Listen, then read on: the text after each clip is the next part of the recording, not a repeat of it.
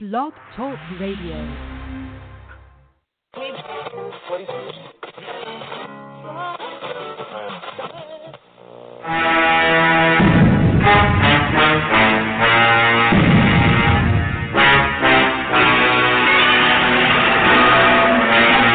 K9 Kim. Kim. Pick up.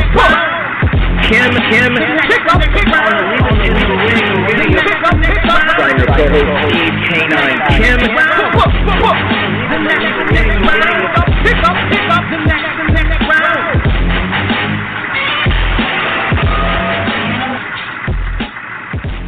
And welcome to the next round on the Leave It in the Ring radio network of David Duenas. I'm your co-host Steve K9 Kim, and joining me from the city by the bay where he left his heart, Golden Gate, Gabe Montoya. Gabe, we have a lot to talk about this afternoon. I got to tell you, Steve, I may have left my heart in that Rams playoff game. I'm still not quite over the Magic season that ended horribly. But we got a lot of boxing to talk about. We got a nice string of fights here. And this weekend, we got a unification match in, like, all of a sudden a division that's becoming, very exciting. Let's get to it. Happy Monday. Yes. Round number one, we go to the Barclays Center in Brooklyn, New York. It was showtime, and the IBF welterweight title sticks with Errol Spence, the tough Texan, bludgeoning Lamont Peterson in 7. In the co-feature, Robert Easter once again was very fortunate to walk away with this belt, winning a disputed 12-round decision over Javier Fortuna. Gabe, Errol Spence was as high as 25-1 favorite, facing an inactive veteran with some miles on the odometer who had only fought once in about 27, 28 months. But sometimes, as I like to say, it's one of my mantras, it's not if you win, but how you win. Did he pass your eye test? Yeah, I mean, I think he just continues to. I've liked him since the Olympics. Even though it didn't go his way, and then it was reversed, and it was going to go his way, and he had that mental letdown, as he called it. Even there, he looked like he had a pro style that would be a problem. And I really like clean, precise boxer punchers. Or in some ways, he's like Tito. He's like a puncher boxer. Boxes just enough to get a really nasty shot in there. He's economical. People talking about, he really needs to work on his defense. And it's kind of like when they talk about Triple G, when a guy is aggressive and he moves in there, guess what? He's going to get hit. But when he lands the way he does as flush, as precise, as varied, and with all that leverage, the way he does, like you called him in your column today, a two-handed buzzsaw, what's the problem? It's all action. Maybe not a highlight reel knockout, but I mean, I expected this to be kind of a heavy bag beatdown, and that's what it was. Peterson put on the earmuffs, took way too long to get going, and Errol Spence got him the hell out of there. The problem that Peterson has, for a sound fighter as he is and has been, he's really a 140-pounder, and even as a junior welterweight, he was never what I would call a plus puncher. In other words, it was very average in terms of his ability to pop and to thump. And one thing about Errol Spence, he looks very physically stout and strong. And I used the term stylish ruthlessness with Errol Spence because you're right, he's aggressive without being reckless, and it's entertaining, and he has a real purpose. And I tweeted this on Saturday, and I wanted to get some confirmation to make sure that I wasn't just drinking the Kool-Aid and being overexcited, being overwhelmed by the moment. But I asked Shadid Saluki at the Wild Card Boxing Club. Now, he's a trainer that's been around a while, certainly a man whose knowledge I certainly respect. And I said, Shadid, what do you think of Spence? And he said, I like that kid. He goes, that kid is very good. I go, do you think I'm nuts when I say that he has Marvin Hagler-like tendencies or qualities? And he says, no, he absolutely does. They're both southpaw. They have both solid, fundamental, grounded skills. They're very sound. They box at a steady pace, and they ramp up the aggression and the pressure, and they have a bit of a mean streak at the end. I mean, I have to tell you, I felt bad for Lamont Peterson the last 6-7 minutes of that fight because, listen, he was trying to tell Barry Hunter, you could play Captain Hook here at any time. I'm not going to argue too much. And you know what? I thought Barry Hunter did the humane thing and the correct thing by pulling his guy out of there. there seems to be this assumption, Gabe, that even though Terrence Crawford, for as talented as he is, and he's certainly one of the blue-chip elite fighters in the sport, that he's automatically the best welterweight in the world as soon as he dips his toe into this pond. No one told Errol Spence. I'm not convinced that Errol Spence wouldn't win that fight at 147, Gabe. I would pick him right now. He's a strong man, and I think he'd go to 154. I think it'd be a tough fight, but we don't know nothing about. I'm doing a play set in the 40s as playing a gangster. I'm starting to talk like it. That was a double negative. At this weight, 147, Spence is the man. And to me, he's kind of like Tito. He's going to be racking up those defenses. Maybe, it's to everyone, they think he's like the kid, but like you said, he's in his physical prime right now. The key is, will Al Haymon let him fight often enough, or is he going to have, like Tito did, have the Don King shackles on him, not get the fights that he wants, not get the activity that he wants? That's the only thing holding him back. But I just don't. I think he knocks out or beats down Keith Thurman. Just got better fundamentals, and Thurman doesn't fight often enough. Everybody in that division should be afraid of Errol Spence. Gabe, speaking of Errol Spence and his schedule, Showtime and the PBC will be rolling out an announcement of fights for the upcoming months in the spring. And I'm being told that Errol Spence will be fighting in May or June, could be in Dallas. I think he has an IBF mandatory due, and that could be a homecoming fight. He's not exactly facing King Kong or Godzilla. But, again, if you make it a homecoming event, I'm not so sure the locals will really care all that much. They just want to see a world champion performing in his backyard. And, yes, you talk about Errol Spence, 28 years old. He is right now in the wheelhouse. Seems to be a very dedicated and focused young man where boxing is the number one priority. I think he's here to stay, and I think he's here to stay for a while. And the bottom line is very simple, Gabe. Spence Crawford, do I think it needs to be made immediately? No, it probably does need to marinate a little bit, and you still have to work through a lot of political hurdles involving networks, promoters, advisors, and alliances. But again, the sport is now facing a litmus test. Can we get fights of this nature done? Gabe, is it you or me? But is Robert Easter, has he plateaued? I think you can make an argument he's 0-2 in his last two fights. Yeah. Easter, I thought he didn't lay an egg, but it was not. I thought Fortuna won. I felt like he brought the fight. I thought they were fighting his kind of fight on the inside. I thought he got better of it. He did get hit, but again, when you go all in and you're aggressive like. You're going to get touched. But I thought he landed some good shots and wobbled Easter at one point. It was late, like in maybe the fourth. And he didn't look great. I think he left some things on the table. But I thought the ref was over officious as well. That early point that he took away, just the way he was, anything that Easter or that Fortuna did that was borderline got a warning. And, Easter went low and he'd get a warning, but he didn't get action stopped and pulled away and a talking to. It was very clear to the judges who was the man to score for and who was Fortuna. Robert Easter is a tall guy who has no idea how to box tall effectively. He is absolutely lost on the inside. This is not Paul Williams. This is not Jared Hurd. He got mugged by Fortuna. But we have to put an asterisk by the performance of Fortuna. Yep. Fortuna didn't make weight, and I've asked this of trainers and people that have gone through the process. When one guy stretches himself and dries himself out like the Sahara Desert to make weight and the other guy doesn't, there is an advantage. And Robert Easter, it can't be easy for him at 5'9", 5'10", 135 pounds to make weight. Javier Fortuna is a 130-pound guy who wasn't overly big in terms of size or stature at junior lightweight, and then he came up with the all-time worst excuse when he said, well, it's cold out there. Hello? Yeah. Have you heard of a sweater? Sweatpants? Turning on the heat? Because I have to say this right now.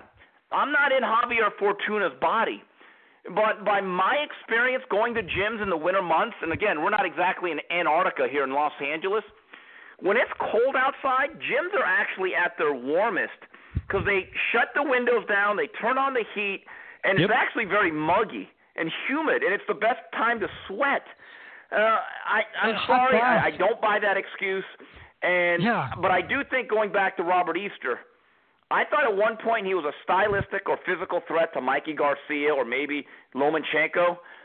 I don't see it anymore. I'm off that bandwagon, Gabe.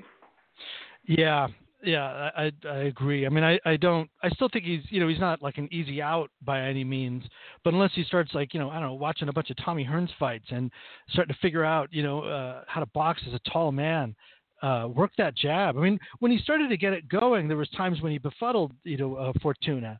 I think that's, in some ways what got him to fight, but just not enough. He just decided to go to war with a guy that was 5'6". But like you said, how are you going to be 5'6" and not make weight against a guy who's 5'11" and makes weight? It just shows, I don't know, a certain mentality, or I don't know, just you blame his team for that. I mean, we know the hot bath method. How could you not just go lose that weight? And how do you not have a scale that's accurate? How do you walk up to it must have been indicative of something else besides the damn cold. Who do you like for Easter next? Is it a tune-up? Is it? What do you think he should do? I have no idea. Last year was not very active for him, but I think the point that you made about his team, yes, is there a training or teaching issue? Absolutely. I think that needs to be looked into. I read where he's not with Mike Stafford anymore and his father has taken over. I wonder, what type of work are they getting in the gym? What is the caliber of sparring partner? And is the truth being told? If you look from objective angle at Robert Easter Shafikov and then a fight against Fortuna, if you really were going to be a Bill Belichick about this and look at this cold, hard truth and clinically, if you're honest with yourself and your team, Bunny, you're not happy with the last 24 rounds. That's if you're looking at this honestly and objectively. Moving on, this Saturday night from the Forum, HBO and Golden Boy Promotions kicks off its 2018 campaign for the vacant WBA welterweight title. The Machine, Lucas Martin Matthysse, takes on Tewa Kiram from the land of Thailand. And for the WBA lightweight title, Jorge Linares takes on Mercito Hesta. Gabe, this Thai fighter, Tewa Kiram, I like him. I do. I'm not saying he's going to be Sikrat Sorungbasai, but he's tall, he's rangy, he's got some Victor Postol-like attributes, except he's a front foot fighter who's pretty aggressive. And again, a lot of miles on the Matthysse odometer. I think it's a pretty legitimate fight, Gabe. I've actually put out, not the upset special. I have not ordered that yet, but I have put out an upset alert because I think the number is really, really heavy on Kiram. Yeah, I mean, you look at him. I was watching a few of his fights today, and I saw you and Doug Fisher were both saying this is a real fight. This is a dangerous guy, and real heavy hands, thick legs. Obviously he's got 28 knockouts and 38 wins against 0 losses, 0 draws. This is his first fight out of Thailand, right? So we're going to find out if he's one of those guys like from South America that he looks great on paper and he comes up and gets the hell knocked out of him, or if he's one of those guys like a Colombian hitter that comes out and is the real deal. Thai fighter's going to be in great shape. He looks like he's got a nice engine on him. A little slow, but his technique is solid. He does a little bow and arrow when he jabs. We're going to see what Mathisse's shape is like. I don't know. You saw him in the media workout. I was texting you about that. What did you think of what you saw? I mean, I know it's a media workout, but still. Yeah, the stuff that he was doing with Joel Diaz at the Indios Boys and Girls Club, I was there January 11th, and I have to tell you one thing about Matthysse. He's in very good shape. Legs look very stout. He looked happy to be there. The energy level was very high, and they worked a lot on head movement and getting inside that jab, because if he's going to have to close distance and suffocate Kiram just a little bit. Going back to Kiram, you're right, 38 fights, 37 of them in Thailand, all of them in Asia. You wonder, how will he do on the big stage? Is he going to freeze like little Cindy Brady when he was on that game show where she saw the red light, or is it going to be like Sorungbasai and just say, you know what, it's two guys in a ring? One thing about Thai fighters, they're a lot like these African fighters that come from like Accra, Ghana. Technically and fundamentally, they're not always the sharpest, most elegant, smoothest fighters. They have flaws. But from a mentality and temperament standpoint, they're hard people. They are well-conditioned. They are hard-nosed because a lot of them, listen, they're not going to private school. They have to work their whole lives. They don't eat a lot. And they are literally trying to fight their way to a better life. I get the sense that's what Tewa Kiram is, and we don't know where is Matthysse. Now, I was actually very impressed by what I saw of the machine against Emmanuel Taylor on May 6th. But go back to 3-4 years ago, Gabe, and I think you were still out here in L.A., I told people I thought Johnny Molina with his heavy hands would give Matthysse hell. And that's precisely what happened at the StubHub Center, I believe, in 2014. Hell of a fight and a lot of miles. Just a brutal, savage battle. And Ruslan Provodnikov wasn't exactly square dancing. That was a brutal fight. So is Matthysse, who's 10 years older, he's 35. Kiram is 25. It's going to be incumbent on the younger man to push the pace a bit. To get Matthysse backing off and to get him to use all that movement that he's working on and tire himself out in the first half of the fight. If the kid's real and we're going to find out about his chin at a world-class level, but then we've got ourselves a fight. But he's a natural welterweight. Matthysse was a junior welter, and then he's moved up. That's maybe a key factor here too. The kid, he might be fighting a junior middleweight on fight night. Yeah, and by the way, I didn't know Thai people could get that big. I mean, literally, I've always thought they kind of topped out at 126 pounds. Mario Lopez saw him a couple of weeks ago at the wild card, and he was astonished over how big this guy is. And like I told Mario earlier today when we were taping the 3 knockdown rule, this fight's going to come down to one thing in terms of how competitive and exciting it's going to be.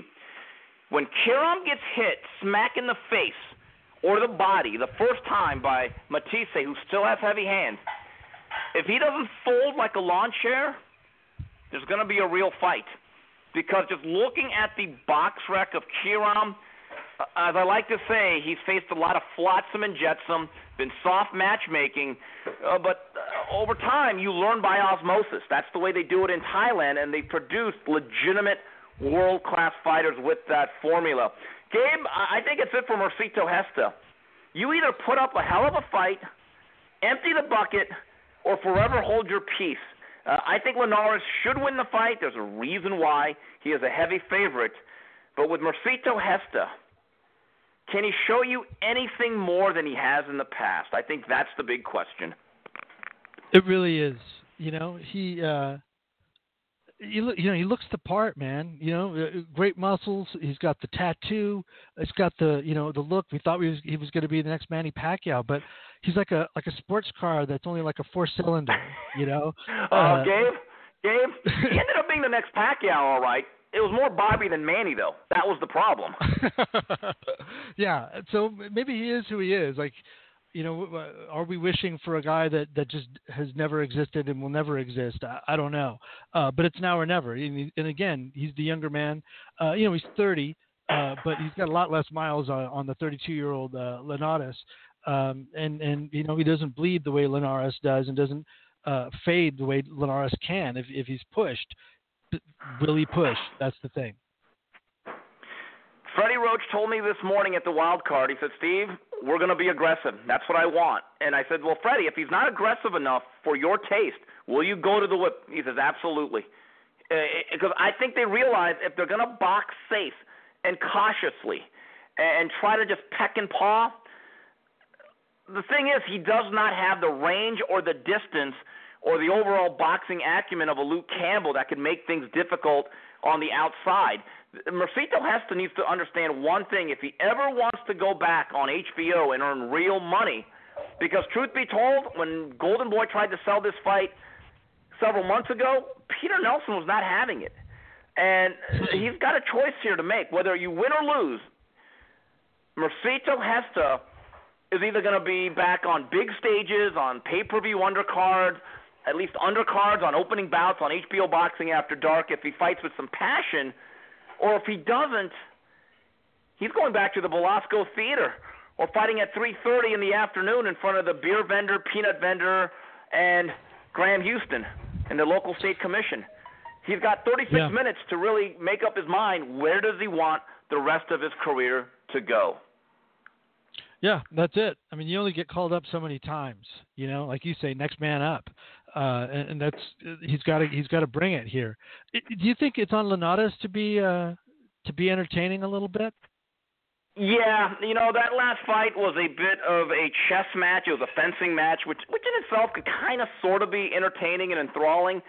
But again, if you want to be a ticket seller, if you want to state your case, and my understanding is, as they say, plenty of seats are available. If Linares really wants to cause a buzz and put any type of pressure, or for the public to say, hey, we want to see this guy against Vasyl Lomachenko or Mikey Garcia, again, I'm consistent here. He's one of my favorite fighters, but that last fight, it was more of a fizzle than anything else. You've got to be able to create that buzz, and how you win is absolutely important. Moving on to a couple of news and notes before we get to the Twitter timeline, and yes, the president is on board. Gabe, February 24th, Superfly has its third broadcast fight on HBO. The IBF flyweight title of the world, Donnie Nietes will take on Juan Carlos Rebeco. And Gabe, last week I spoke about the situation involving Eleider Alvarez.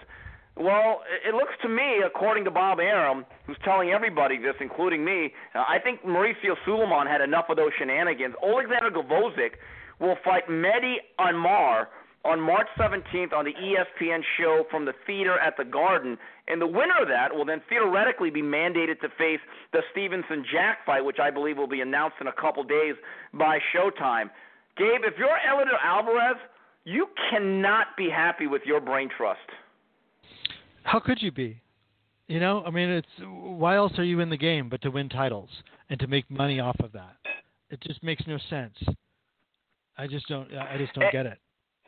And Gabe, last week, a couple of days after we went off the air with our last show, it was announced that Sergey Lipinets had a busted right hand, and I had a picture of this a couple of weeks ago, and I said to myself, how is that guy going to fight February 10th?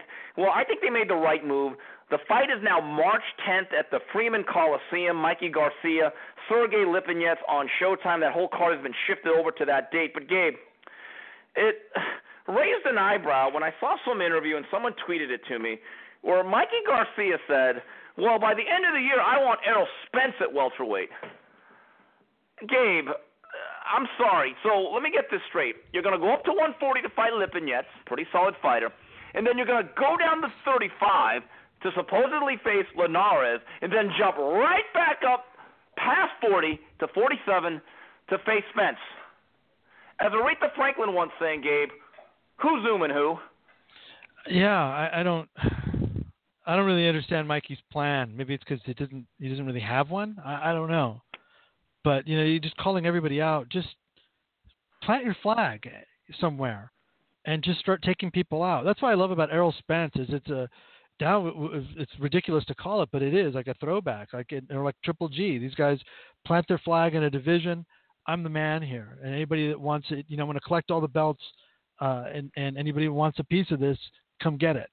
I like that. It moves the sport forward. This is all. I don't know what Mikey's doing, but is he Floyd now? Is he Floyd yet? Yeah, he's become the master of clickbait, and I'm getting the sense that even the people on Twitter is like, wait a minute, Mikey, the stuff you're saying, it just, again, seeing is believing. All right, let's get to the Twitter timeline. Later on, we'll have the fight preview, fight review, and news and notes still to come. And again, we're on for at least 90 minutes, going all the way up to 9 p.m. Eastern time, if need be. Our first tweet, of course, comes from Andrew V. Kennedy, the president. He says, guys, most people seem to think Spence is the real deal. His balance and the way he attacks his opponents pass the eye test for me. Yet something he is stiff and not really that skilled. Sound familiar? Cough, Triple G. Also that he might be juiced. What say you guys? Well, Gabe, again, I hope he's going through some sort of drug testing protocol. I know there have been some rumors out there.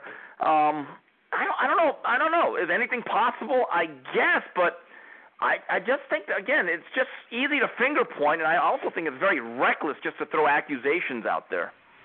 Yeah, it's I don't know, maybe it's boxing's original anti-doping sin. It's what Floyd did to Manny. No proof, but I want to smear your name and make it synonymous. I don't like that. You notice I don't do that. I don't. If I'm speaking about somebody, it's probably because maybe I know something, but I try to stay away from speculation like that. He's never failed a test, and I guess you could say that about Manny at the same time, and say and then start attacking the whole testing thing. But the IBF doesn't have a clean boxing program, so he's not in a program. But I think it's incumbent on maybe boxing media, because they're the only ones that have, particularly ones that have access to Heyman, is to ask him about that Olympic testing program that they were going to do. Where is it? How many guys are getting tested? And by the way, me and you spoke out about this yesterday. How action fighters today have the temerity to actually get touched by their opponent, who are also, last I checked, highly skilled professional prize fighters, that they are now one-dimensional. That's like the new stigma, that if you don't stink out the joint and bore people enough, you're not skilled. As if somehow hitting somebody and being entertaining is not a skill in itself. Errol Spence, to me, if you don't think he has skills, I don't know what to tell you. If you think he's one-dimensional, then Golovkin's one-dimensional. And by the way, that's what a lot of people say. And as you pointed out yesterday, Felix Trinidad one-dimensional his way to Canastota as a Hall of Famer. Yeah, and there were guys that stuck their nose in there. Look where they keep their gloves, like right there at their chin, right near in like just perfect economical punching range, and to get all the leverage, great balance. But they're going to get hit. Errol's going to get in some wars, and I can't wait to see them. Sort of like with Triple G. I think the Canelo rematch is going to be even more of a war type of a fight. They both have to step it up in order to make it be clear, and that's what we want. We saw Floyd in the feints and the moves, and even Hopkins in the back end of his career, the veteran tricks. I want to see some action now. That's just me. Gabe, according to some of these fans, in basketball standards, Kareem Abdul-Jabbar is one-dimensional. All he had was a sky hook. I mean, give me a break. Here's a tweet from I Am Very Feel at Derek J.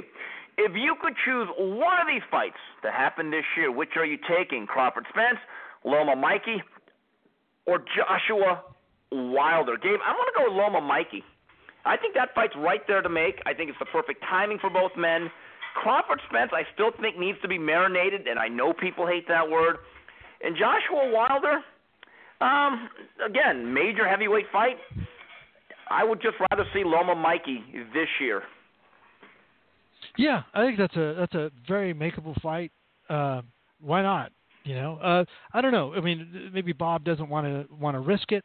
But I think it's winnable for Lomachenko. I think the chips would be on his side. Mikey's feet might not be able to keep up. Just to backtrack to that last question, Steve, Errol Spence was tested 5 times in the first quarter of this year by USADA, according to their website. So, people could do a little research too. It just took me like 30 seconds. So there you go. Here's a question from Fernando Barbosa, whose Twitter handle right now is Stevenson versus Jack happening? 2 question marks. He says, can I take my name off now, or should I wait until Wednesday? You know what? Let's not jinx this, Fernando. Let's wait till Wednesday.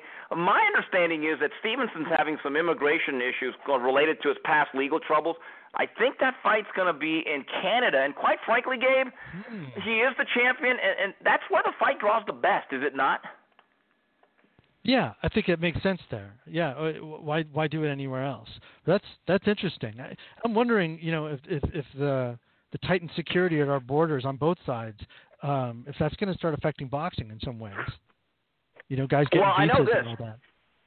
Well, last several years, fighters trying to come from Mexico, even as opponents, there have been issues. I've talked to a few booking agents and matchmakers who have told me the days of bringing up Jose and Julio and just getting them a fight and then sending them back, much more difficult the last several years. Rodney Amadeus, word to Falco, says, when will Mikey call out Canelo and then Anthony Joshua? And how long after that will you say both are ducking and that a deal couldn't be reached with either promoter? See, Gabe, I told you people are getting a sense they're not believing in Mikey anymore. He's kind of becoming the boxer who cried wolf. Do you think he played himself getting into this kind of free agency, or that or do you think the PBC their pledge kind of played him, and he thought they were going to be more successful than they are, and now he's kind of twisting in the wind? That I don't know, but if you're going to be an independent guy who does not have a dedicated promoter, you have to be, in my view, the level of a Floyd Mayweather in terms of marketability or market value.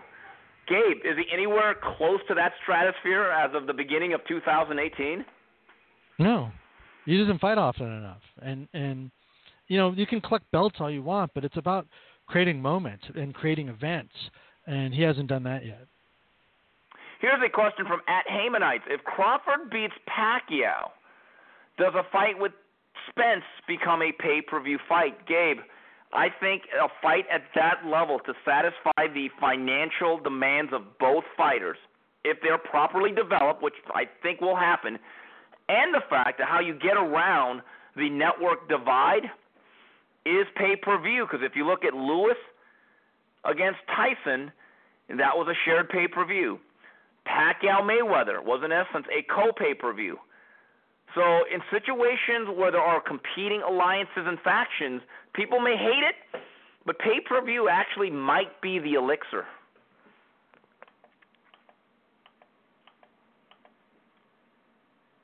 Anyway, Gabe, I don't know if you are muted or not. And Gabe, Gabe. Go ahead. Yeah, do you think pay-per-view is the answer? Yes, even though certain fans are going to absolutely hate that? No, it's what it was created for. I think it's the special event. That's one thing I'll give Al Heyman is he hasn't inundated us with a ton of pay-per-views. He's done a bunch of other shit that's totally damaged the sport, but he didn't do that. And I think that kind of fight to bridge the gap. It like I said, it's what it should be for. And here's one from Monsieur Guancial or whatever. Why is Anthony Joshua fighting in Wales 2 fights in a row and not in England? I really have no idea, but I guess it's probably because they're paying the most money. Like Larry Merchant said to me one day, Steve, they always go where the most money is. Could be that simple.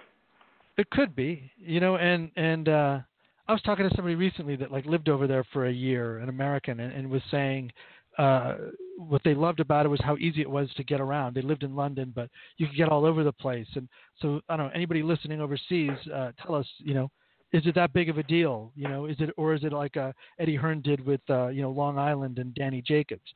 But he seems to be selling tickets. So, if it ain't broke, don't fix it. Right. 347-215-7598 if you want to jump on board. Once again, 347-215-7598. If you want to join us on Twitter, you could do so @SteveUCN Live and @Gabriel_Montoya. Gabe, let's get to the phone lines. All right, then. 917, you've been on the longest. You're live on the next round. Hello? 917? Hello.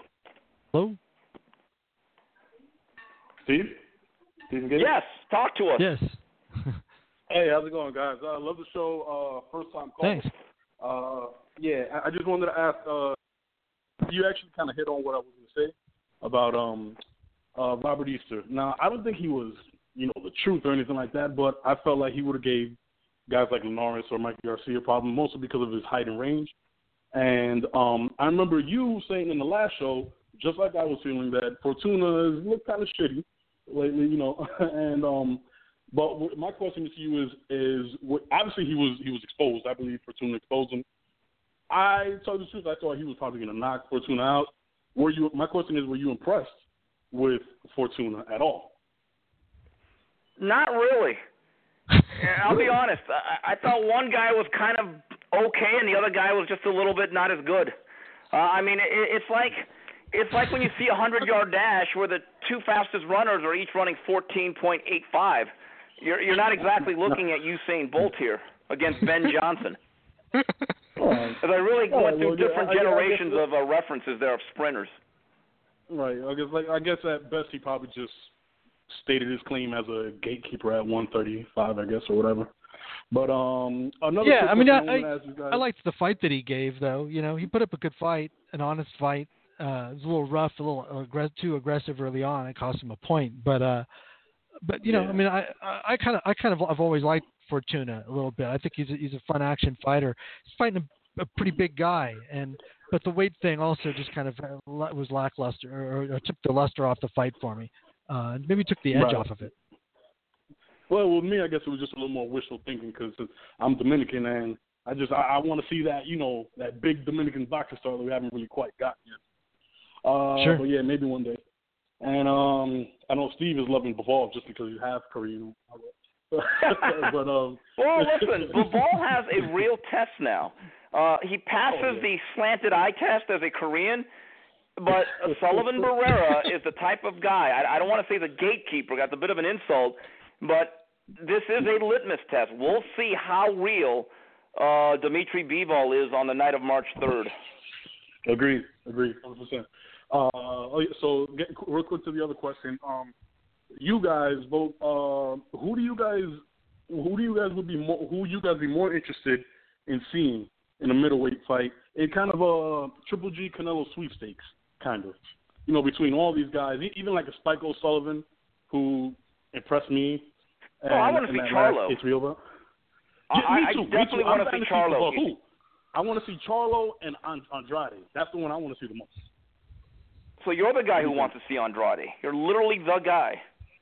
I kid. I want to see. There's so many questions there still. No. I like Andrade. I just wish he'd fight more often, settle into a routine, and get some consistency going because he's, you know, super talented boxer. I love watching him train. I got to see him, and he's just a great personality. But like, you know, there's just something that they're leaving on the, you know, off the table. It's just a consistency and an activity. But we'll see. You know, I hope that Andre Sergey Derevchenko, which I believe is still being discussed, happens. Yeah. I think that's an excellent fight, and whoever wins it, I think legitimately casts themselves right beside Danny Jacobs and Charlo as legitimate, bona fide middleweight contenders. Thank you for the call. Don't be a stranger.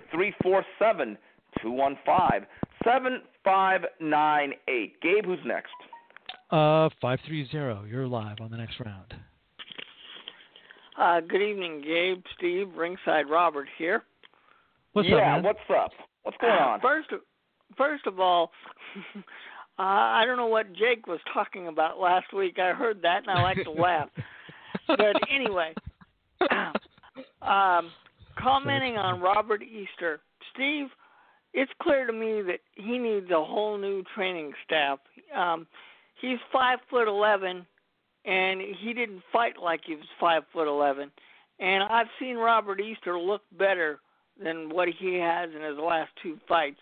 But is there a trainer in boxing today who could work with a taller fighter? Because Emmanuel Stewart, that was one of his specialties. And unfortunately, Mr. Stewart is no longer around to solve these problems. So is there a trainer that could do that today? That's a good question. It's a very good question. Because that's exactly what he needs. He needs somebody who specializes in working with tall fighters. And I'm wondering, maybe he doesn't have any trouble making 135, but I'm wondering if that's just too small a division for him. Maybe if he moved up to 140 or 147, he could take advantage of more his size, because maybe these guys at 135 are just too small for him. And I think Ray Vargas, who's at 122, is going to eventually have the same issue with him being 5'10". Well, maybe like what about Mark Breland? Well, that would be a good suggestion, Gabe. But the only guy he's really working with is Wilder. Do you know whether Breland trains other fighters? It's a good question. I don't see him in a lot of corners, Robbie, now that I think about it. Yeah. Yeah, I don't. So I don't know. But really, I think Robert Easter has the talent, But right now it's time for somebody to go in and tune up the skills who knows how to work with somebody his size. I think if he continues fighting smaller guys and not taking advantage of what he has, I think his title is going to go away. But Robbie, the issue that would then crop up if he moved to 40 and 47, now he's facing bigger, stronger guys. He got buzzed a couple of times by Fortuna. That's true. Just keep that in mind. There is a downside to this. Yeah. Well, I understand that, Steve, but watching that fight on Saturday, I kept asking myself, why is he fighting tall? And his trainer never once said to him, hey, you don't specialize on inside work. You've got to go on the outside. Never once talked about that in 36 minutes. I think there needs to be a change there. And as far as Earl Spence is concerned, he beats everybody at 147. The only one I don't know how easily it comes is Terrence Crawford. But everybody on the Premier Boxing Champions side of things, he cleans that up. There's nobody there that's going to give him any issue whatsoever. I don't disagree. Robbie, thank you for the call as always. 347 thank you, guys. 215-7598. Gabe, who's next? Wow, Robbie cleared the room with that one. That's do you think he beats Thurman? Yes. I feel like I think he's much too sound, much too clean in his technique. Yeah, and however it goes on, on Saturday, I think he beats, Matthysse. I just think he's a bigger guy, and and to be fair to the fight, watching it, Lamont Peterson is a junior welterweight. He doesn't have huge body of work at 147, and really after like 4, it was just kind of a done deal. But the kid closed the show. He forgot to, after he put him down, he forgot to go to the body a little bit. I'd like to see him tighten up his finishing more than I worry about his defense. 347, you're live on the next round. 347? Hello. They or not. are, watching the game or something. 313, you're live on the next round. Hey, what's going on, gentlemen? You hear me? What's up? Yes. Hey, yeah. I was looking. Yeah, I'm with Robbie right there. But my whole thing, really, if you look at Spence, I do think a mover can beat him. I mean, looking at his amateur career when he had some issues with guys, there were guys who could move. So, he doesn't seem like the most fleet-footed person. He displayed a little bit of bounce in his step kind of later in the fight when Peterson went into survival mode. We started to see Spence use that a little bit. I don't know, in the early stages of like a fight night when you're building a guy, if you ever played that game, you kind of walk guys down a little bit more than kind of dart in and out. And I think when you're facing a guy that is not a knockout puncher at 140, much less 147, and he's older and he's, inactive, you're just going to do what Spence did. I'm not sure if we've seen all the tools yet. But yeah, and with guys like Spence, it's much easier, in theory, to move on them for 36 minutes than to actually do it. Easier said than done. Yeah. Right. But topping out, I know you guys have an issue with pound for pound lists and things of that nature. Why can't we just rate who we think is the best boxer, period? I think that would be good. And when you're looking at Spence, what does he top out at? I mean, I look at his best. Say he was at 160 or whatever. I think he would have issues with top guys on 160 just because, I followed a lot of his amateur career, and I saw when he had issues, and it was all guys who could really, set on the, fight off the front and back foot and move around at times, move and around. That's Terrence Crawford. And that's Terrence Crawford. Yeah. In all fairness, Crawford is a guy that's flexible, athletic, and elastic. Right. If you were to really look at him, Sapiev, who was a great amateur. He was a really good amateur, and he beat Spence very easily. If you look at that fight, and another thing I noticed about him, the few times, really, I remember one time I was training, and I was having problems. And really, one came back to the corner and said, just throw the left hand. Don't even throw your right hand. Throw your left hand, that's it. And I found success, and I really don't see why Peterson's corner didn't do that, because it seemed like his right hand, anytime he threw it, he had some success. Yeah, I don't know what to say, but you know what? Peterson, as much as I like him, older, faded veteran, inactive, and it was never a heavy-handed guy, even at 140. So I want to ask the caller this then. Do you believe that Spence, on this particular past weekend, was made to look good because of the matchmaking, that there is perhaps a little bit of a mirage being created? Yes. I'm not saying that he's not good. I'm not saying that he's good. Like I said, I think he beats everybody but Terrence. I think I'll give Terrence the edge right now. But another question. Whoever wins this cruiserweight tournament, I got him as third in the world behind Crawford and Lomachenko. I got him as third. I mean, you're looking at whoever wins this tournament is going to take 2 O's and be the undisputed champ of that division. And probably you know what? the third. Based on resume and who they beat within that division caliber of fighters, I think they have a stronger case than either guy of being number one, whether it's Murat Gassiev, Alexander Usyk, Bradis, or Junior Dertikos. I think there's a lot of holes in most resumes nowadays because most boxers simply are not active enough. Right. I mean, and really, if Usyk wins, that shows that he has a A-level chin. And I've always felt, because I watch a good amount of amateur boxing. I don't know why most people in America are watching amateur boxing, but they do watch college football, college basketball, so they know who's coming in. I don't know why it wouldn't be the same way. But, that's neither here nor there. But looking at Usyk when he was amateur and as a pro, the movement would give Joshua issues. It's all about if his chin could hold up, but that would be right. And what about the 40 pounds between them, though? Doesn't size matter to a certain degree? Yeah, the speed matters, too. True. That is true. The one thing about Usyk that I don't like, he doesn't seem to turn his punches over. There's almost like this, like he slaps the hell out of you, but he doesn't fully, turn over his punches and really hit you with the big part of the 2 knuckles. All right. Well, let me cut off with this.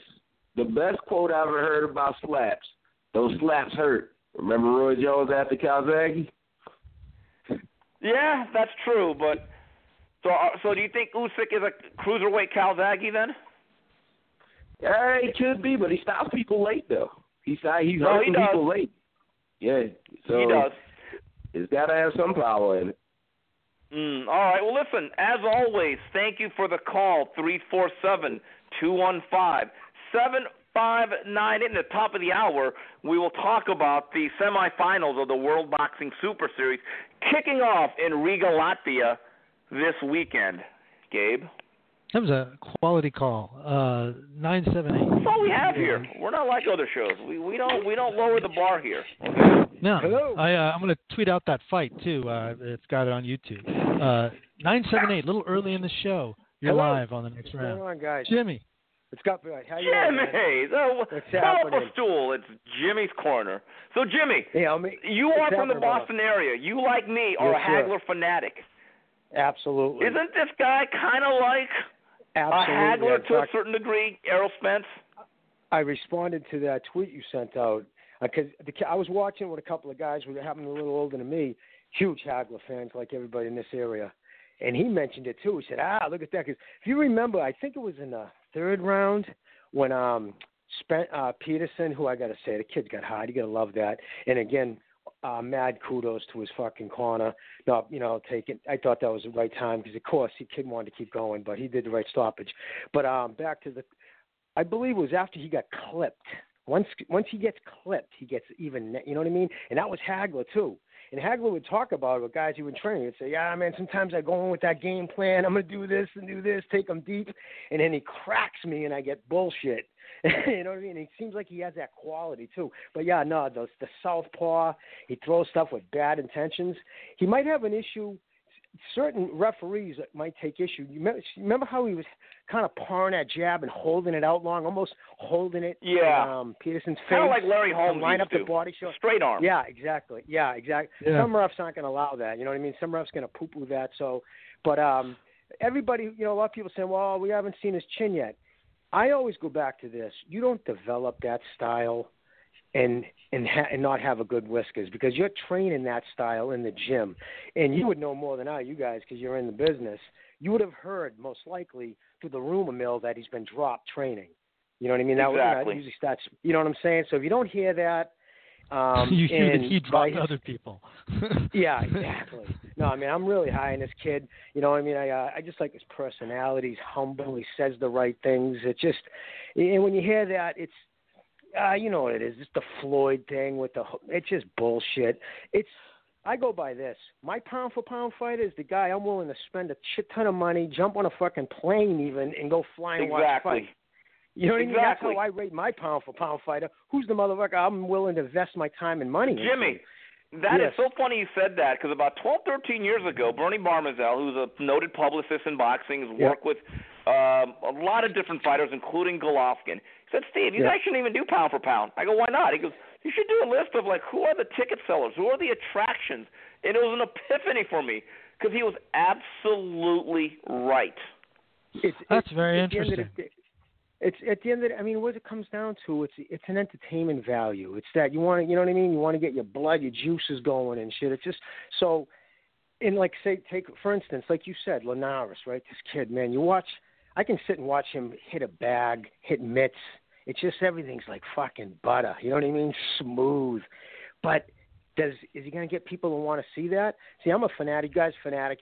Because we know we want to see the nuances. But for the most guy with 4 or 5 beers in him, he just wants to see some blood. And if you're not going to go there and put it on you know what I mean? That's just the nature of the beast. I'm not saying it's right or wrong. That's just how it is. Errol Spence is one of those guys that you would show to your buddies that don't necessarily watch boxing. He definitely is. 100% correct. Absolutely. And you feel actually secure inviting people over, maybe, because there's, I'm not going to invite people over for Jorge Linares because, Exactly. It's not always Raiders of the Lost Ark. No, exactly. And I'll tell you what was huge for me when he went over to England to fight Brook. That tells you right there what that kid has in his confidence.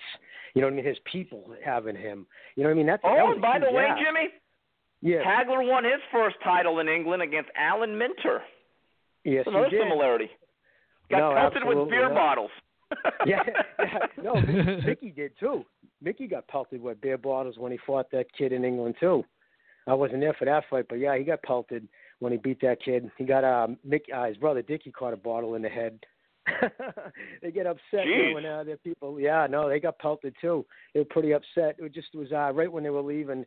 I was told, but I'm really high on Spence, not high on Easter. Just listen, that's a bad thing. When you have technical issues and it's your father in the corner, that's a terrible situation because you're right. You're not going to get the cold hard truth. Like Emmanuel Stewart, like he said, he would always say, "I'm the father figure," but I'm a lot harder on these kids than most fathers. He would always say, "Either get better or get out." You know what I mean? He was.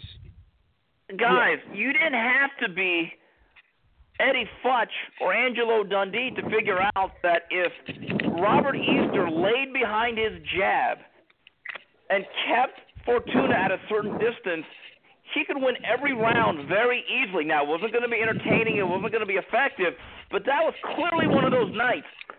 Win tonight, look good tomorrow. And I never even heard that suggested to him. I never even heard that when they were going to his corner. And Fortuna, that shit about his cold outside, listen, where Hagler used to train, right, you could see his breath. They had asbestos on the pipes in there. That place was a shithole for a while. That's that resort, right, that he used to go to, where he'd be the only person. Yeah. And it was like, and if it was Jack Nicholson there, you'd have thought it was The Shining, that movie.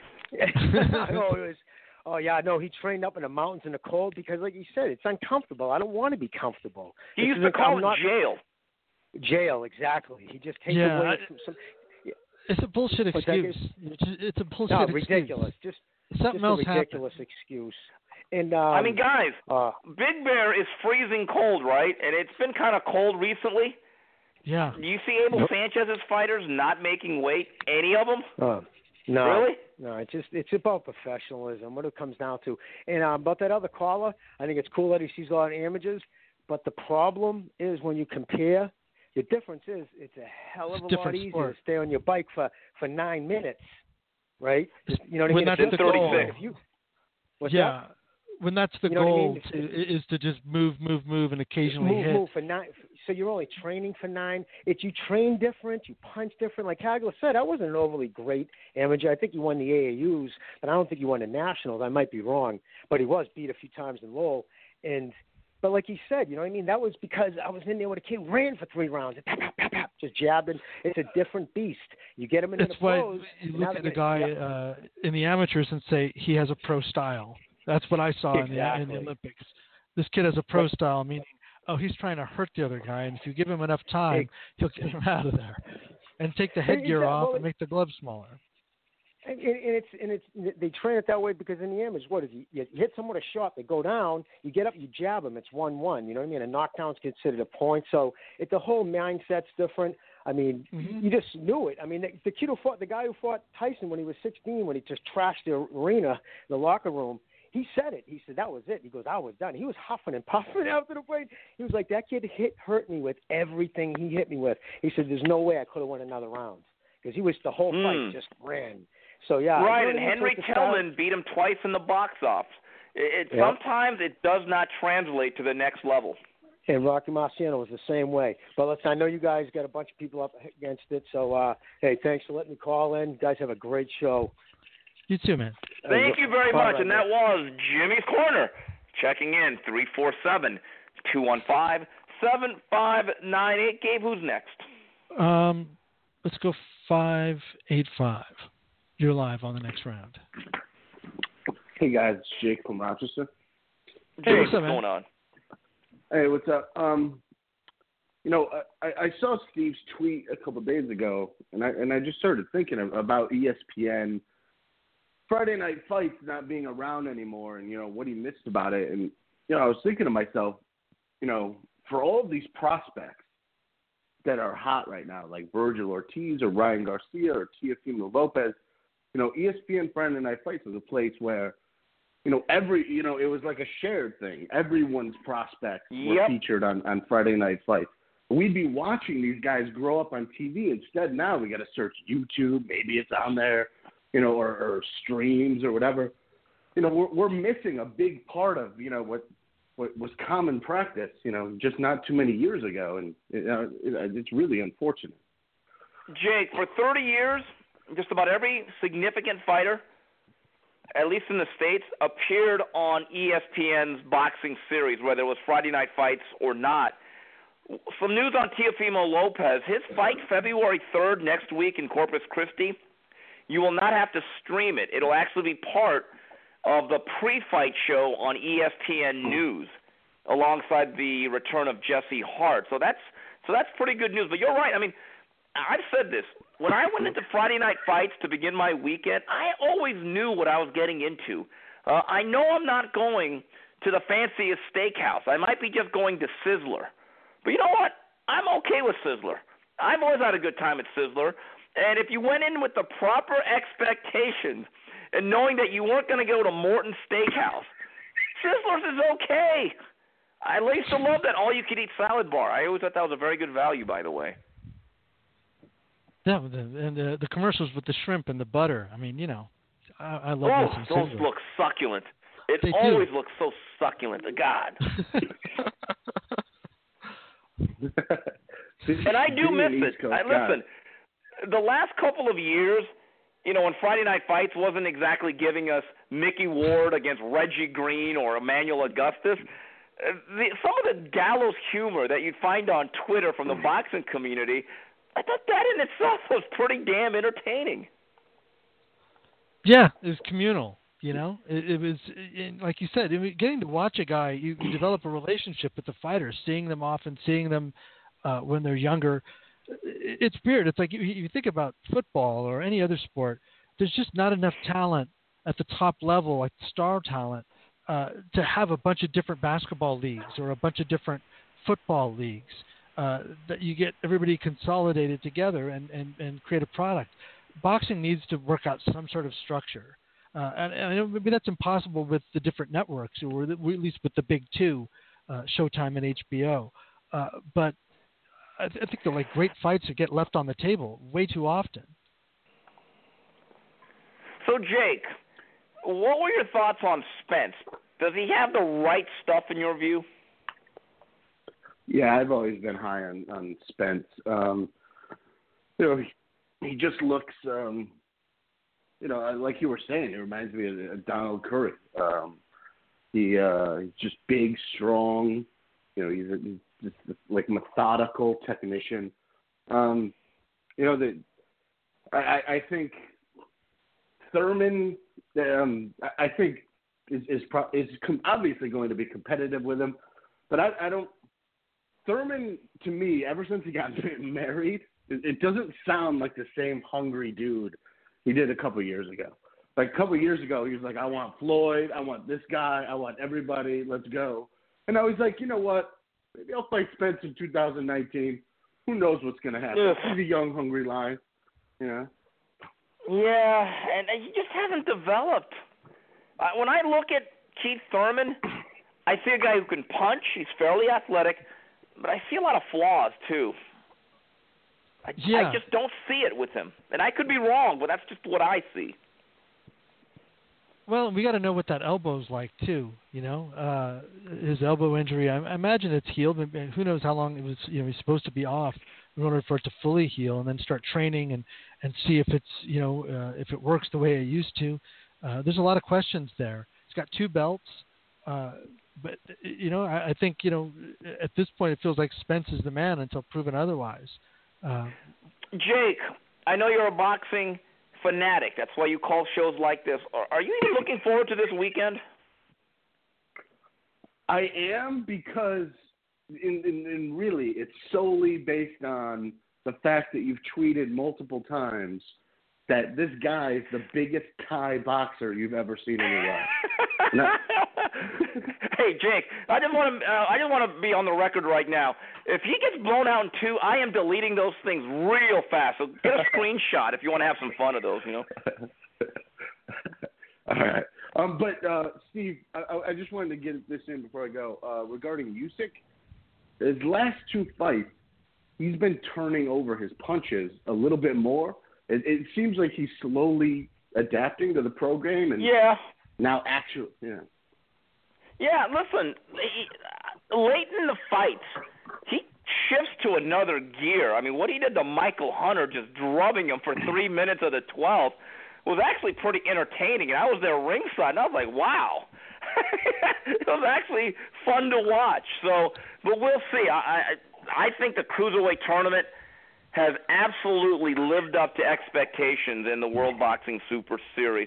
Jake, we got to get running, okay? Thank you for the call. Gabe, speaking of that fight, we go to the fight preview, and there's not a lot to talk about, but the World Boxing Super Series continues from Riga, Latvia, and it's the WBO and WBC champions battling. Alexander Usyk takes on Maris Briedis.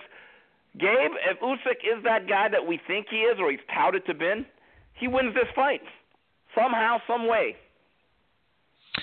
Yeah, I think he's got the straighter punches. He's the bigger man, 6'3", 78-inch reach. Briedis is 6'1", but leaky defense can be hit. I mean, but you got 2 guys that are undefeated. 23 wins, no losses, 18 knockouts for Briedis. Whereas Usyk, he's 13 wins, 0 losses, 11 knockouts. He's faced some good competition, but I think this is as stiff as it gets for him. Would you agree? It's not an easy fight. No, it's not. And listen, it's 2 world champions, and Usyk in his 2 HBO fights, listen, he fought that small little South African who was very, very awkward, but really was no threat. And Michael Hunter, I mean, he was a dormant fighter. I mean, you want to talk about a career that grind to a halt and was given no chance at really developing. And listen, Hunter was very game lasting that last bell, but Briedis is a real fight, and there's a lot on the line. So certainly a lot to look forward to. For us Americans, check on your radio. That's all I'm going to say. Anyway, 347. Sorry, just saying, he's got 2 wins, and Hook and Perez might be better than anything on Usyk's record. I don't know. Usyk is he's got hook win, but I mean, the guy's got a lot of miles on him. And then the Michael Hunter win. I don't know who was Michael Hunter ultimately. I haven't made a pick on this one. I mean, maybe I'll have to see the weigh-ins and see how it goes. 347-215-7598. Gabe, let's get back to the phone lines. All right, then. 860, you're live on the next round. Hey, how you guys doing? It's CT. What's up, CT, man? welcome aboard. Hey, I'd just like to talk about Spence's performance. I think that what sets him apart from a lot of the other fighters when he punches, just like Triple G, he has great balance and a great base, to set up his shots. He has like perfect balance. And I think even when Peterson tried to make movements and stuff like that, I just think like Linares, I think, said during his telecast that Spence does a very good job of measuring distance. So, whatever Peterson did that night, it wasn't going to work. When I see Errol Spence, I see a kid that's taught how to punch properly.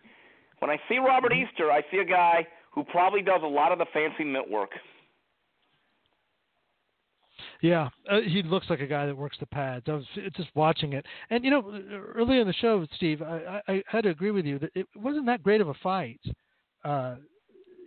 Besides getting kind of buzzed by Fortuna, I think around the fourth, it was just, two guys that weren't quite always hitting the mark. But there was a lot of activity. Yeah, it was okay. It wasn't the worst fight ever, but it wasn't one that you say, I'm going to keep this on the DVR.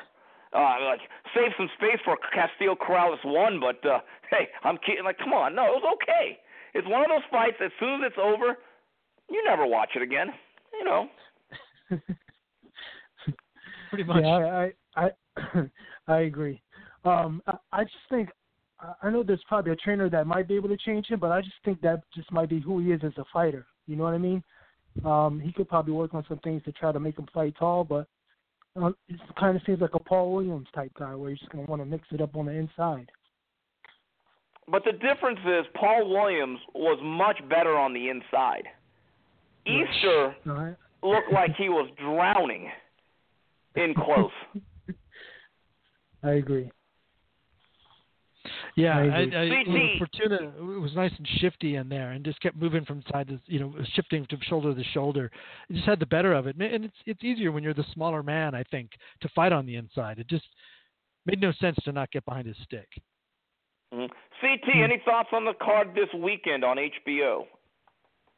Actually, I'm looking forward to it. I haven't seen the Thai fighter fight yet, but like you guys are saying, I'm looking forward to it now because I'm interested to see how he looks against Matthysse, who's a hard puncher himself. And I'm looking to see Linares have, or possibly have a great performance. I look forward to seeing if he can win this fight against Jessa, which I believe he will, and then try to make a good stand at trying to fight Mikey Garcia later in the year. Okay, CT, always appreciate the call. I'll talk to you next week. 347-215-7598. Gabe, who's next? Let's go to 209. You're live on the next round. 209? Hola. Or not. Nope. Let's go to the other 209.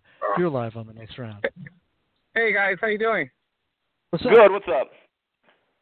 Hey, I want to talk about the fight over the weekend, Errol Spence. I know he's on the PBC, and I know they have free boxing, but this is really like the third time I've only seen him fight, and I was pretty impressed with the body work that he did. I thought he broke him down. He broke Peterson down pretty good. And I thought it was a valiant. I mean, I thought it was a good stoppage because he was just going to be taking more punishment. And I also want to talk about this weekend's fight. I'm looking forward to it. Is Golden Boy? Do they still offer their undercards on Ring TV Live? I believe that there will be an announcement. I read on Dougie's mailbag that it looks like the undercard will be streamed. Yes. Okay. And that's one of the things I look forward to, Golden Boy's cards, is because they give you everything. I mean, really, they give you everything, and which is cool. I get to see the future of of what they have to offer. And and me as a boxing fanatic, I mean, I love it. Other than that, and I also want to thank you for tweeting out Thompson's promotion schedule. I see that they have a show in Sacramento. Huh? Yes, they do. Yeah. And there will be a few more shows announced, according to Alex Campanova. They're trying to complete deals.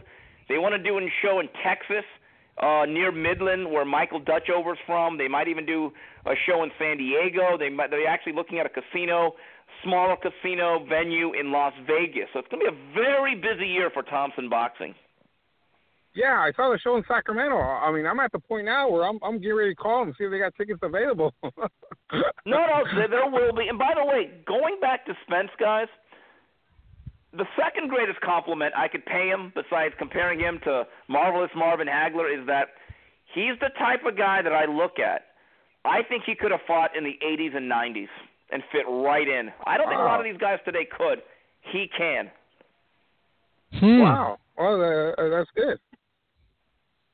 Yes, it is. All right, well, listen, appreciate the call. Please call in again.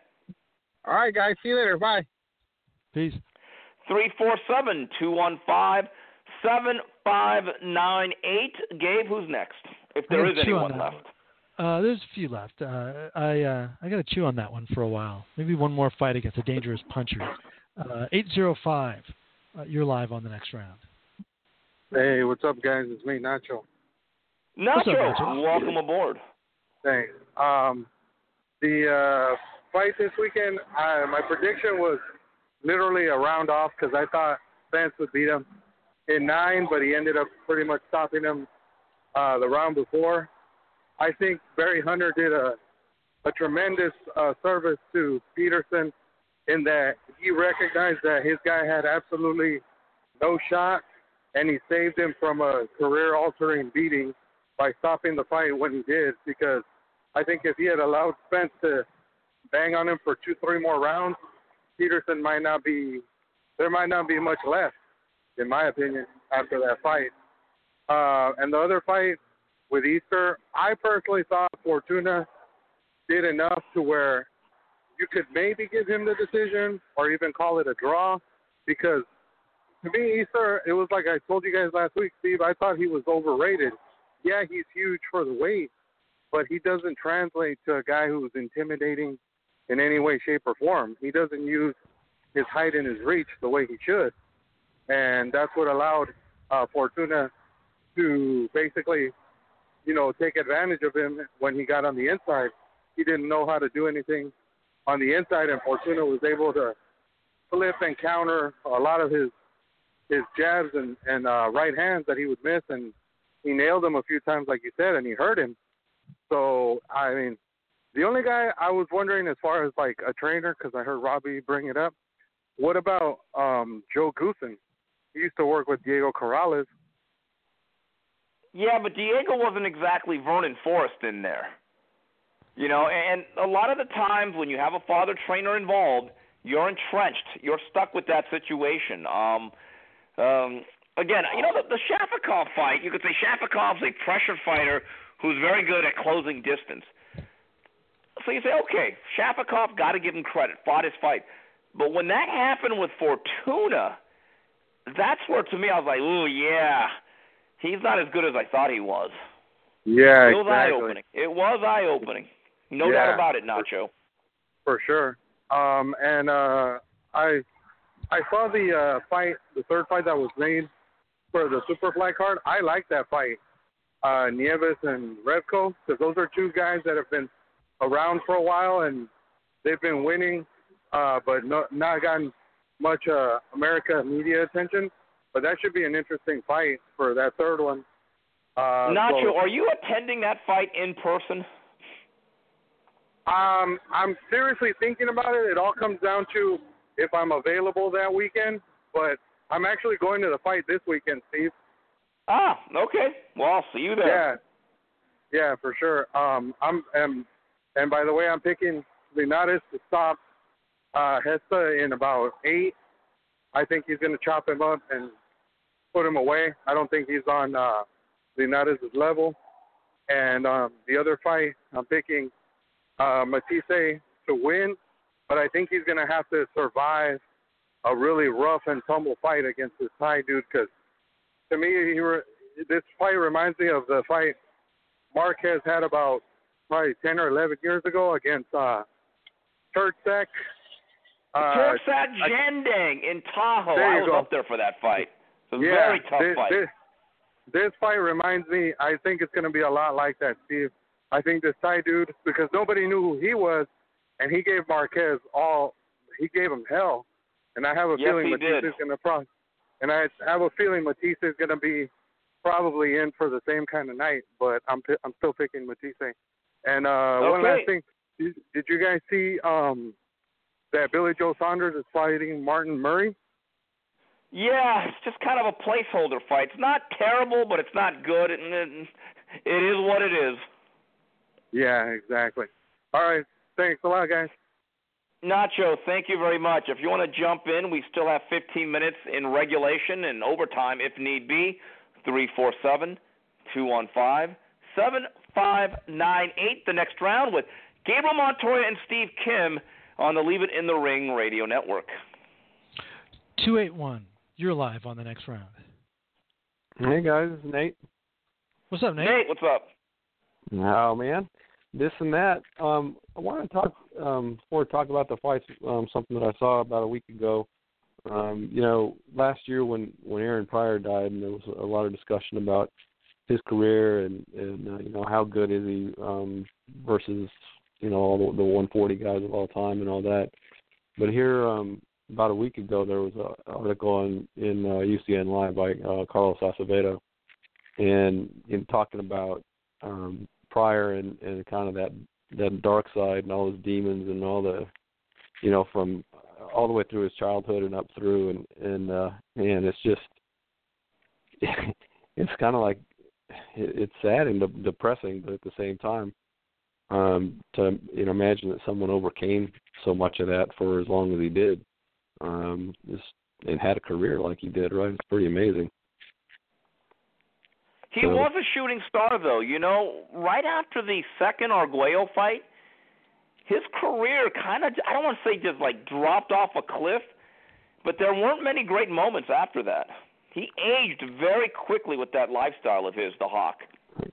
Well, and that style too. You can't go for broke and take shots like that and have a long career. I don't think. Oh yeah, well, it's all the drugs, but I mean the thing is, I mean, it's not like he started losing fights really, right? It's just that the drugs. No, he only had one loss when he took this ill-advised fight when he shouldn't have even been cleared to fight. I think he was like blind in one eye or something. It was really a travesty when that was scheduled.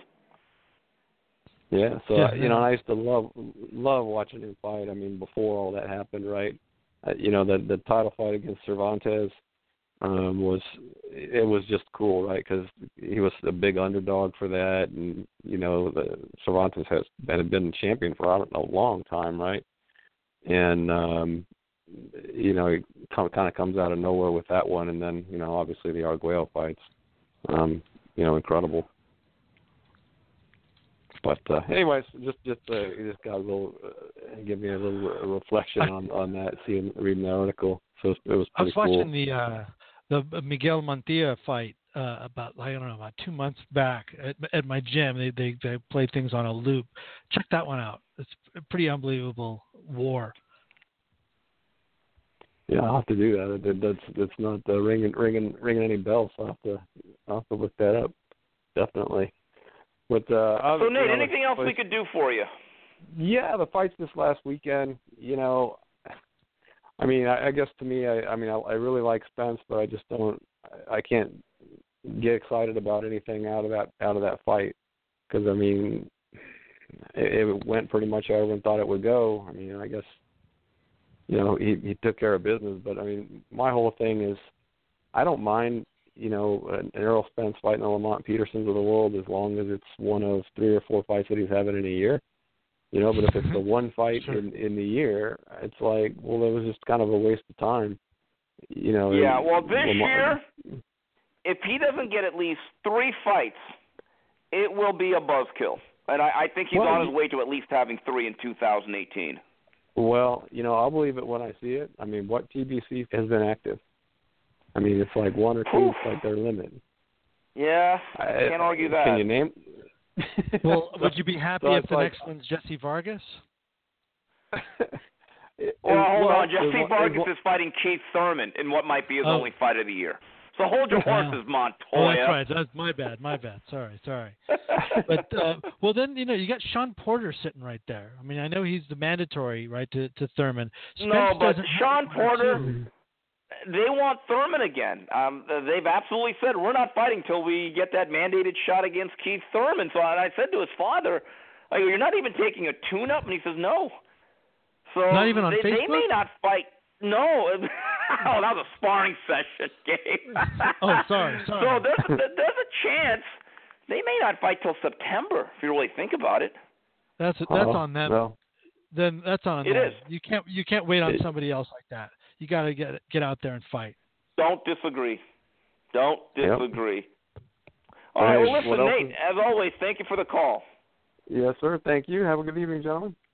All right, man. Peace. Going back to the Twitter timeline, here's a reaction to some of the statements of Mikey Garcia.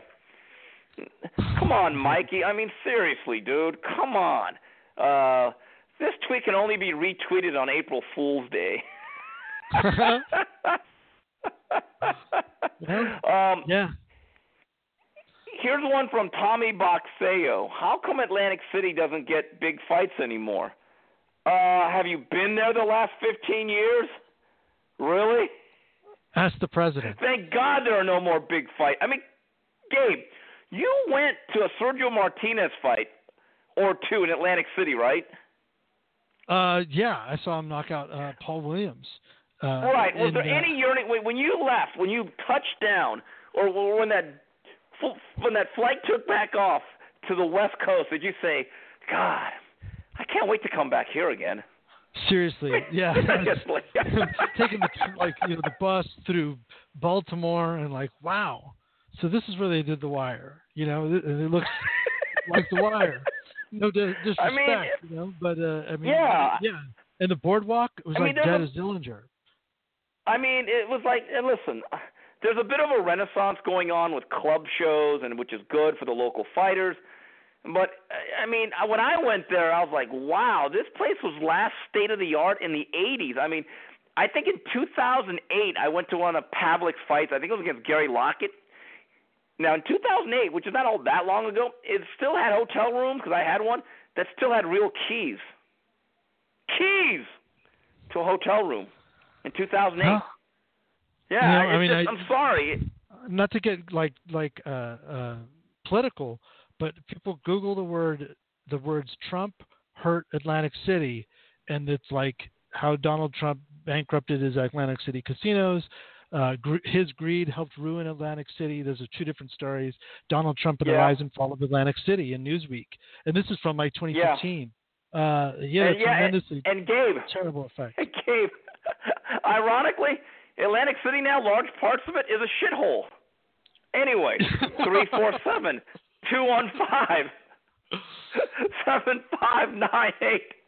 Gabe, who's next? I couldn't resist. I went there. It was perfect. Hell of a sunset, though. Unlisted number. You're live on the next round. Unlisted number. Nope. All right. Hello? 5530. You're live on the next round. Or is this Robbie again? Hi, guys. Oh. No, this time it's Mike from Auburn. What's up, Mike? Mike, what's going on? Robbie and I Mr. share prefixes. So, Gotcha. Quick question. You had a caller earlier that talked about Thompson Boxing coming to Sacramento. Yes. This year, and that is very good news. I certainly enjoyed their show there last summer. But what are your thoughts about the viability of Tom Loeffler with his 360 promotion being able to make a go of it financially in Sacramento, say at a venue like Raleigh Field? It really depends on who he signs. Listen, I saw him on the traditional Sunday track workout with Coach Dave Schwartz and my old friend Doug Fisher, and he says, hey, and I've asked him this. He is going to be working with Ryan Martin, young lightweight contender out of Chattanooga, and they plan on doing a show there. And he said that yesterday. It all depends. I think the base of his program will be in Hollywood at a venue that he's still finalizing. He plans to do 5 shows in 2018.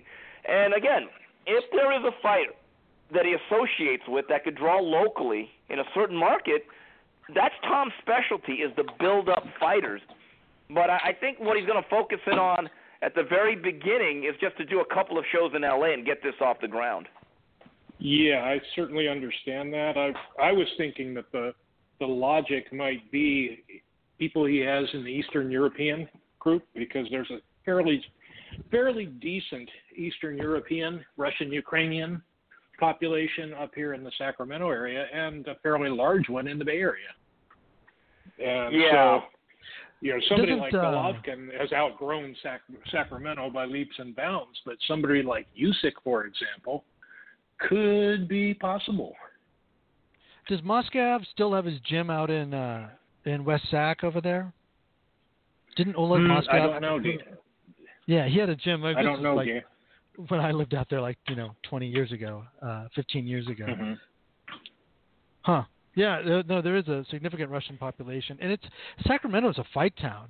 There's a. It was long ago with Don Shargan, Tony the Tiger Lopez, Loretta Garza. I remember some great shows on NBC back then. Oh yeah, the Memorial Auditorium. You remember the Thompson Boxing Show last summer? The headliner was a Ukrainian. Yes, it was. It was Taras Shellstuck. I'm glad you remembered the name, because I sure didn't. Yeah. I saw Oscar Latios versus Israel Vasquez 2, I believe, at the Memorial Auditorium in Sacramento. Walked in, off the street. Yeah, $60 for ringside. It was awesome. Great fight. Wow, really? You went to that game? That was a good fight. I remember that. Yeah. Wasn't that a headliner on ESPN's Friday Night Fights, if I recall correctly? Yeah, it isn't. Isn't that the night before a Gotti Ward fight? Yes, it was the night before a fight weekend in Las Vegas, because I remember having to watch it when I got back home. Yeah, unbelievable fight. Yeah, it was my first fight of the year that I ever attended. Contended. Just one comment on Spence and Peterson on Saturday.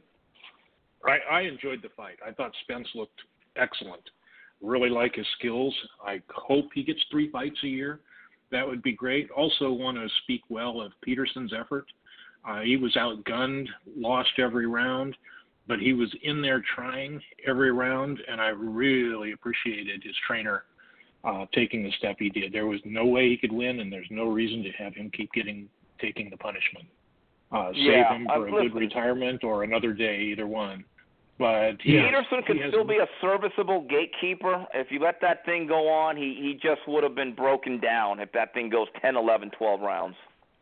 Well, and he made for an interesting fight. To me, it was a fun fight to watch because you saw just how good Spence could be against a high-quality gatekeeper, if you will, but a gatekeeper that was in there trying to win. He wasn't just protecting himself after he was getting banged badly to the body. So I really do appreciate what both of them did on Saturday night, and I really do appreciate Peterson's trainer. I thought he made a great call doing what he did. No, there's no doubt about it. Kudos to Barry Hunter. All right, well, listen. Well, guys, we appreciate you checking in, and please don't be a stranger there, Mr. Brown. All right, guys. Bye. Take care. 347-215-7598. Gabe, any more calls? There are.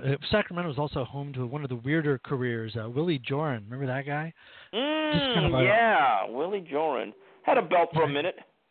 Yeah, but he was kind of inactivity and just strange. I knew a guy that had a piece of him, as he would say, when I lived there. 909, you're live on the next round.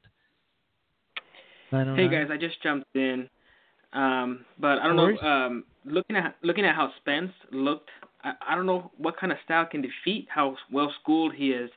What could be his kryptonite?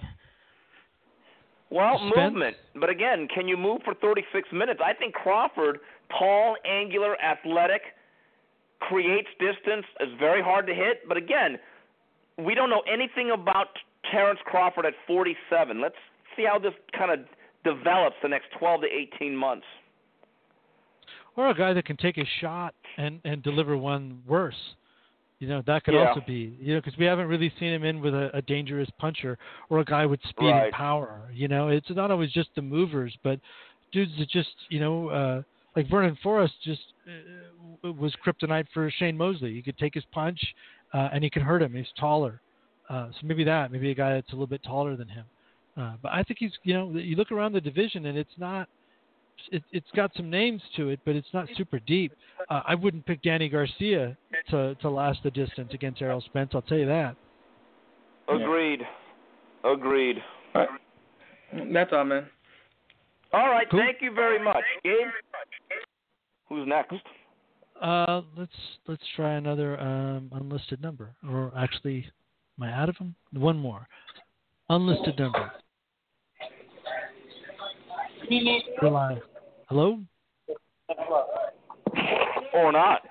And scene, as we say. No, I think we've cleared the board, Steve, at the hour and a half mark, which is, par for the course. It's technically a day off for me today, so I could use the rest. I just did like 20 hours of theater in the last 2 days. It's kind of insane. But I digress. Oh, wow. Okay, well, I tell you what. We've done 91 minutes. There's no need, as they say, to suck blood from a stone. We'll call it quits. And, again, I'm going to say it right now. If Tewa Kiram can take the punch, and physically he's as stout as he looks and he's not overwhelmed by the moment, as they say, there's a reason why you fight the fights. And like you said, Gabe, he's 35 years old. Yeah, there's a lot of miles on that machine. And, have you made a pick? Do you Usyk or Bredas? I like Usyk. I think Usyk is going to do his usual job of just slapping the hell out of a guy and moving and winning rounds methodically. I like him by 12-round decision. Right. Oh, you know what? We got a 917, and it might be a Milcar, so I'm going to go back to the well. Okay, let's try that one. All right, then. 917, you're live on the next round. Hey, guys, it's Joe in New York. How you doing, man? Hey, Joe, welcome aboard. What's up, Joe? Yeah, sorry, I'm not Emil Carr. I'm Joe instead, but but I'm also fun. As well. You are Hey, fun. guys. Thanks. Thank you. Appreciate that. So, two things I wanted to say in regards to last weekend's card. Number one, Mikey Garcia and his brain trust may not be handling his career the best, well, pretty much for a lot of his career. But I will say this. Anybody who wants to say anything about Robert Easter and his chances competing with Mikey Garcia after his showing last week better start rethinking things because I really think Mikey Garcia would beat his ass pretty hard. I absolutely agree. But Mikey Garcia then overthought it. He should have been the guy to end that reign and take that belt. He's sitting out because Sergey Lipinets on a fight he shouldn't have had, also not fighting Linares, and then he watches Robert Easter, kind of barely get by somebody he shouldn't have barely gotten by. So, I don't know, man. It's crazy. But if they do get in the ring, though, Robert Easter's got a lot of work to do, man. A lot of work.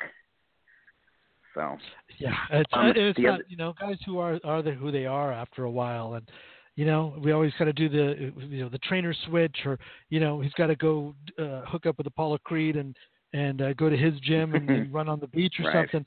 But he's probably going to stay that guy. If I'm Mikey, rather than push the fight, I don't know. You're kind of stuck actually. You're kind of married to the Lipinets fight at this point. But yeah, like Steve said, he just absolutely outthought himself.